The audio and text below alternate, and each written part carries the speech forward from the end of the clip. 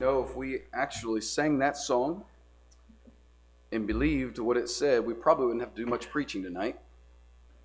Did you know that? I really mean that. If we believed Jesus loves me, this I know, for the Bible tells me so, and we sung that from the brain to the heart and believed it with all of our heart, what I have to say to you tonight would probably fade away into becoming obsolete if we really believed these words. And so we're going to be in the Sermon on the Mount, so go ahead and turn to Matthew chapter 6. I'll read 25 through 34 for you, and then we'll have just a few thoughts to share about this text. Matthew chapter 6, 25 through 34. Jesus in the Sermon on the Mount says, "Therefore I tell you, do not be anxious about your life, what you will eat or what you will drink, nor about your body, what you will put on. Is not life more than food and the body more than clothing? Look at the birds of the air. They neither sow nor reap nor gather into barns, and yet your heavenly Father feeds them. Are you not of more value than they? And which of you, by being anxious, can add a single hour to the span of his life? And why are you anxious about clothing? Consider the lilies of the field, how they grow. They neither toil nor spin. Yet I tell you, even Solomon in all of his glory was not arrayed like one of these. But if God so clothes the grass of the field, which today is alive and tomorrow is thrown into the oven, will he not so much more clothe you, O you of little faith?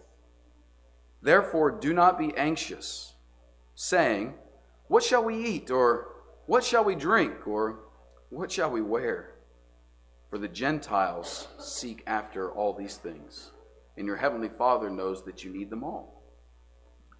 But seek first the kingdom of God and his righteousness, and all these things will be added to you.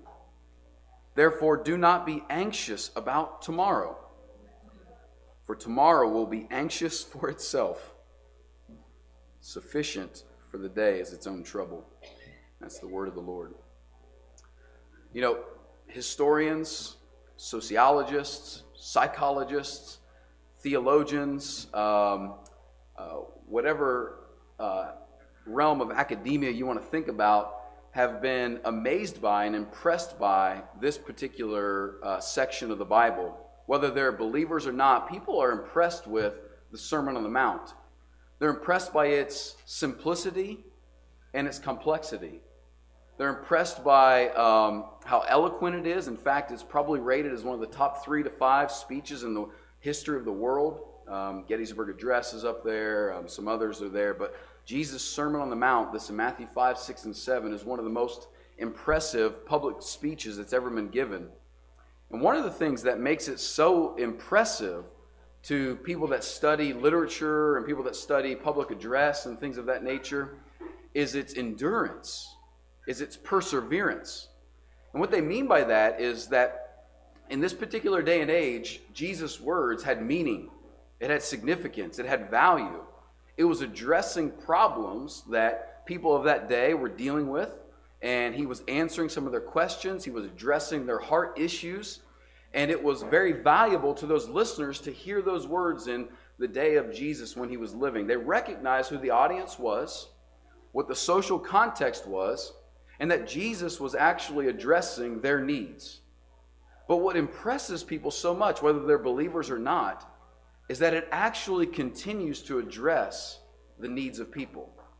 That this piece of literature, this work right here, Matthew 5, 6, and 7, continues to be an active address to the needs of mankind.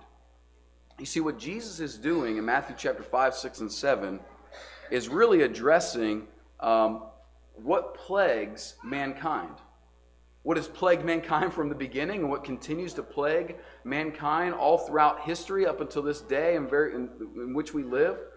That there are constant things that we continue to plague ourselves with that drag us down, that harm us, that bother us, that make us who we're not supposed to be. And Jesus, at the very root of that, is addressing it. And if you were to boil it down into its most simplest form, like what is Jesus really attacking in Matthew chapter 5 and in Matthew chapter 6 and Matthew chapter 7? What is he really trying to get after? And you could probably distill it down into this one thought. It's the problem of self-trust. The problem of self-reliance. Now, in this text, Matthew 5, 6, and 7, Jesus is dealing with actually two different groups. There's one group that you're well aware of that I don't. Most people don't anticipate or think that this group was actually there listening to him. This is the group of the religious Pharisees and the Sadducees that were the religious elite of that day. They're talked about a lot in Matthew 5, 6, and 7, but most people don't think that they were the ones that were actually there. But they had the problem of self-reliance and self-trust. But also, the people Jesus most likely were addressing were not the super religious, but the irreligious. The ones who were distant from religion, the ones who were probably most likely kept out of religion, and they too had the same problem of self-trust and self-reliance. You see, in Matthew chapter 5 and chapter 6, Jesus is saying, don't be like the hypocrites, the Pharisees, who trust in their own righteousness because they believe in what they are and who they are and what they do, and they think that they can approach God because of all of that. Don't be like that. But also in Matthew chapter 6, he says, don't think that you can be distant from God or approach God all by yourself. And so what becomes interesting in Matthew chapter 6 is he exposes one of the major problems of self-reliance. Probably one of the core issues that we see exploding on the scene today in our culture. One of the major plagues of humanity when we rely solely upon ourselves is the very thing Jesus says in Matthew chapter 6, verse 25. Do not be anxious. Don't worry. Don't worry. You see, what's interesting about this is there's a few things Jesus says. First of all, he says, therefore I tell you, do not be anxious about your life. Any of you ever experienced anxiety, worry? Amy's like, both hands. You got a kid, like you know what worry is, right? A few months back in the fall, I spent a little bit of time talking about anxiety and how our culture right now has reached a perfect storm of epidemic levels of anxiety, worry. And those variables or those things that have come together for that perfect storm would be, first of all, in our culture, we exalt the self. We believe in self-esteem. We believe in self-righteousness. We believe in self-determination, right? You can pick your own gender. You can pick your own orientation. We believe in all that self-oriented directing life. We have exalted the self. So we have that variable. And then we have an explosion of options for people. The very phrase, you can be anything you want to be, just permeates our culture, and it's just simply not true. Like, I can't be the starting center for the San Antonio Spurs. I just actually can't do that. I can't. And that's okay. So you have the complete reliance upon self, the false notion that you can do anything, unlimited choices, that combined with what we believe to be, we live on a stage, we have a watching world. Our lives are lived in front of thousands and thousands of people we believe. So we have all of the responsibility in the world falling upon me, self, with millions of choices that I have to pick from, and I've got millions of people watching me to see if I'm going to do it right or not. And you put all of those things together and you shake it up, and you have what we see today, an epidemic, a plague level of worry and anxiety. You know what worry really is at its root? When we worry? When we have anxiety, you know what really, at its root, at its core, what it is? Worry is a result of our inability to control an outcome. When an outcome is outside of my control, and I can't actually control what's going to happen, one of the great results, one of the things that happens is we oftentimes worry about that. So maybe the outcome is out of my control because I don't have the resources to influence something. Maybe I don't have the money or the wealth to be able to influence an outcome. Or maybe we lack not just resources, but maybe ability. Maybe I can't actually control an outcome because I don't have the ability to do that. It's outside of my power or control. And sometimes we lack, we worry because we can't control an outcome because we lack also access. There are some outcomes that are just outside of your control. They're just outside of your control, and we worry about them. And what's interesting about Jesus is he doesn't actually give us a great answer in chapter 6 about worry. Okay? It's kind of funny. You follow along with Jesus. He actually walks you through some logical questions. Do you notice how many questions he asked in Matthew chapter 6 there? There's a lot of questions, right? He says, why do you worry about what you're going to wear? Or why do you worry about what you're going to eat? And then he asked the great one that we all probably have asked ourselves or asked someone else is, how much can you actually add to your life by worrying, right? He walks us through a series of logical questions, not necessarily to answer our problem of worry, but to expose us to the folly of worry.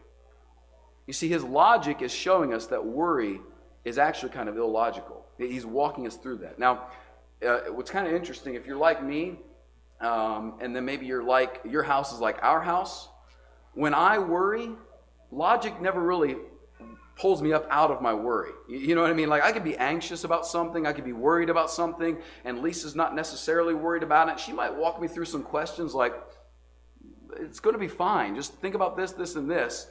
And her logic doesn't pull me up out of my worry, right?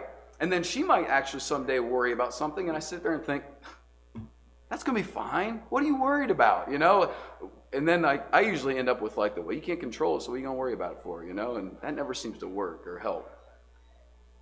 Have you noticed like our ability just to reason about the fact that we can't control something doesn't alleviate worry? Just being aware of the fact that you cannot control the outcome does not solve your worry. See, if you pay really close attention to what Jesus is saying, not just in this text, but all the way through chapter 6, he's actually exposing the false belief that self can run your own life. And he's showing you something deeper. Go back to the beginning of chapter 6, he says, hey, you probably shouldn't practice your self-righteousness in front of people. And there's a series of, in chapter 5 he does, you have heard it was said, but I say to you. In chapter 6 he has a series of do not, do not, do not. And in chapter 6 at the beginning there, he says, do not let your left hand know what your right hand is doing. Meaning, don't put your giving on display. You see, what the Pharisees were doing was relying on themselves to get their prestige and honor. If I announce the giving that I'm doing for people, they're going to think I'm awesome. I can control my own garnering of my attention. And he says, don't let your left hand know what your right hand's doing. Don't depend on yourself to get recognition. Okay? And then he says down, and you look down, and I believe it's verse, where is it? There we go, verse 7. And when you pray, do not heap up empty phrases as the Gentiles do, for they think that they will be heard for their many words. What he's saying is, don't just rely on your own intellect and ability to heap up many words for God to hear you. That's not going to work either. He goes on and on, down in verse 18, when you fast, do not look gloomy. Meaning, don't try to get attention for your religious devotion. Verse 19, do not lay up for yourselves treasures on earth. Meaning, don't just try to take control of determining what your future is going to hold all by yourself. And then finally he gets down to verse 25, like I said, and he says, don't be anxious. Don't worry. Well, how can Jesus say this, all these things? What gives him that ability? You see, what he's doing is not just pointing us through a series of questions to reveal to us that self cannot solve life, or that self is not the only place that we should rely upon for our future inheritance, for our prestige, our honor, for solving all the outcomes that we might worry about. He's saying self is not the answer, but his questions are actually pointing us to something else, because in every section, look what he does. In verse 4, when he says, don't let your left hand know what your right hand is doing, your Father who sees in secret will reward you. What's he pointing us to? You don't need your left hand to announce to the world what your right hand is doing with your giving, because your Father already knows.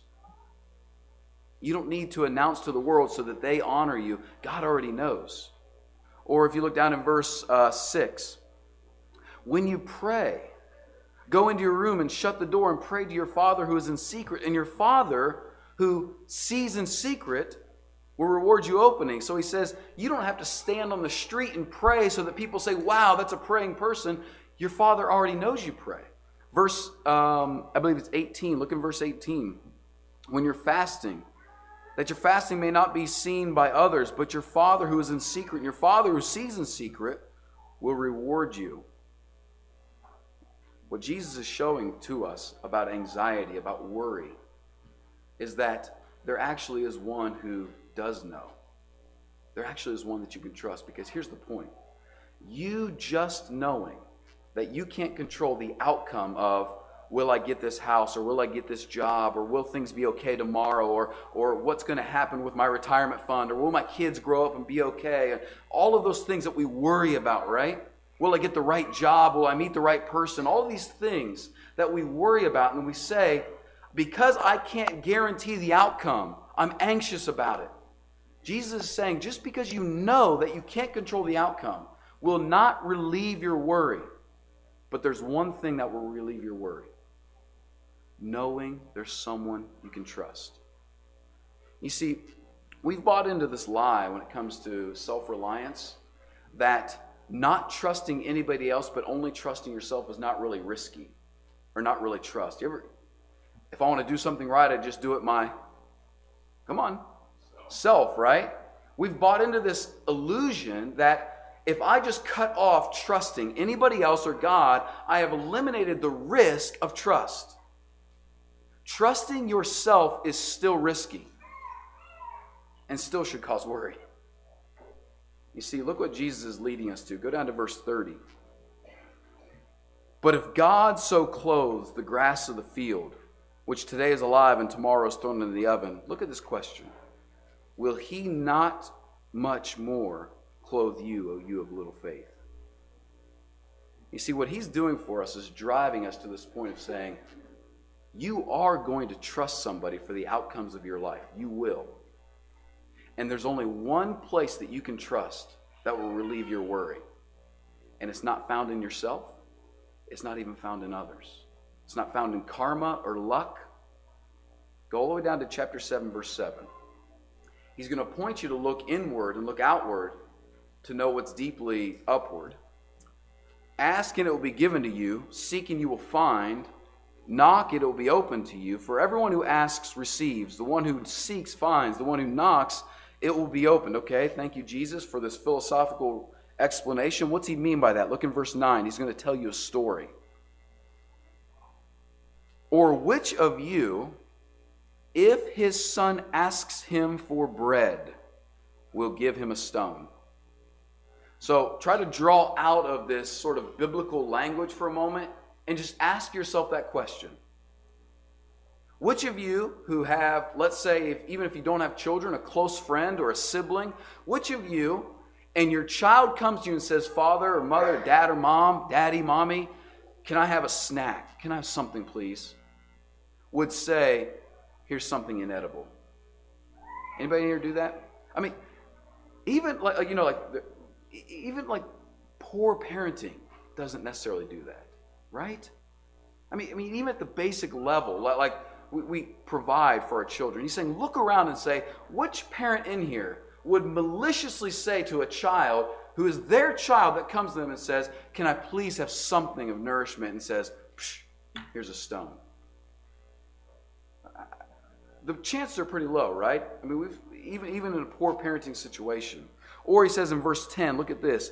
If he asks for a fish, which is a little bit more of an ask, It's a little bit more of an ask than bread. So bread was like commonly known, commonly available. He says, if he just wants some nourishment, would you just throw him something with no nourishment? But if he even comes and asks for something a little bit more, fish was a delicacy, something nice to eat. And he wants something nice. How many of your children, when they come to you, and don't just ask for the bare minimum, but come to you and say, I would like something nice.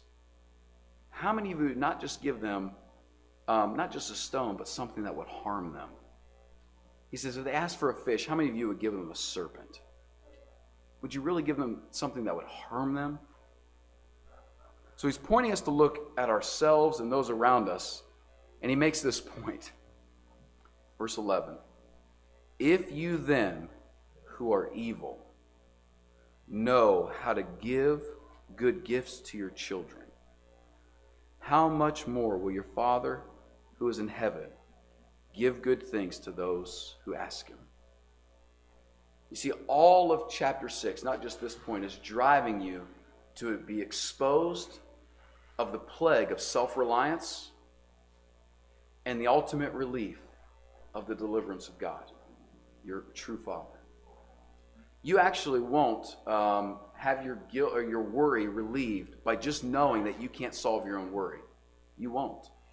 You will have to place your trust somewhere to solve worry. You might trust somebody, a person.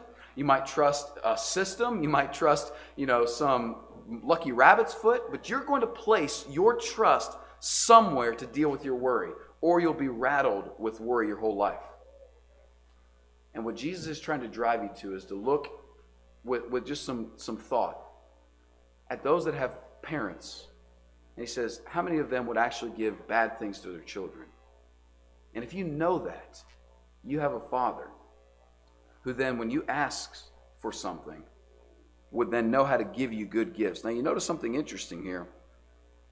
If you then, who are evil, know how to give good gifts to your children, how much more will your Father who is in heaven give good things to those who ask him?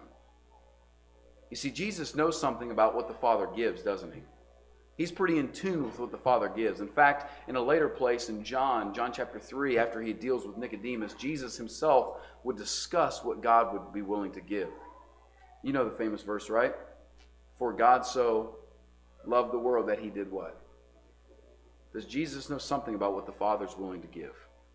So as he stands there in front of these irreligious castaways of society, and he says, whether you are religious or irreligious, trusting yourself will never solve your life. You'll be worried, or you'll place your trust in something that can't deliver. But there's a Father who always gives you what's good. How does he know? Because the very gift that is the ultimate good is standing in front of them saying, I know, I'm here.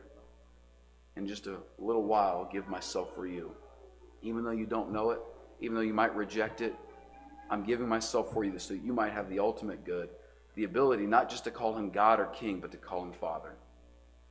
And if you know him as Father, you'll know him as good. And the challenge to you, when you feel worried this week, when you feel anxious this week, when something is uncertain and an outcome is, you just don't know how an outcome is going to come or what it's going to be like, in that moment, realize this: you will place your trust somewhere.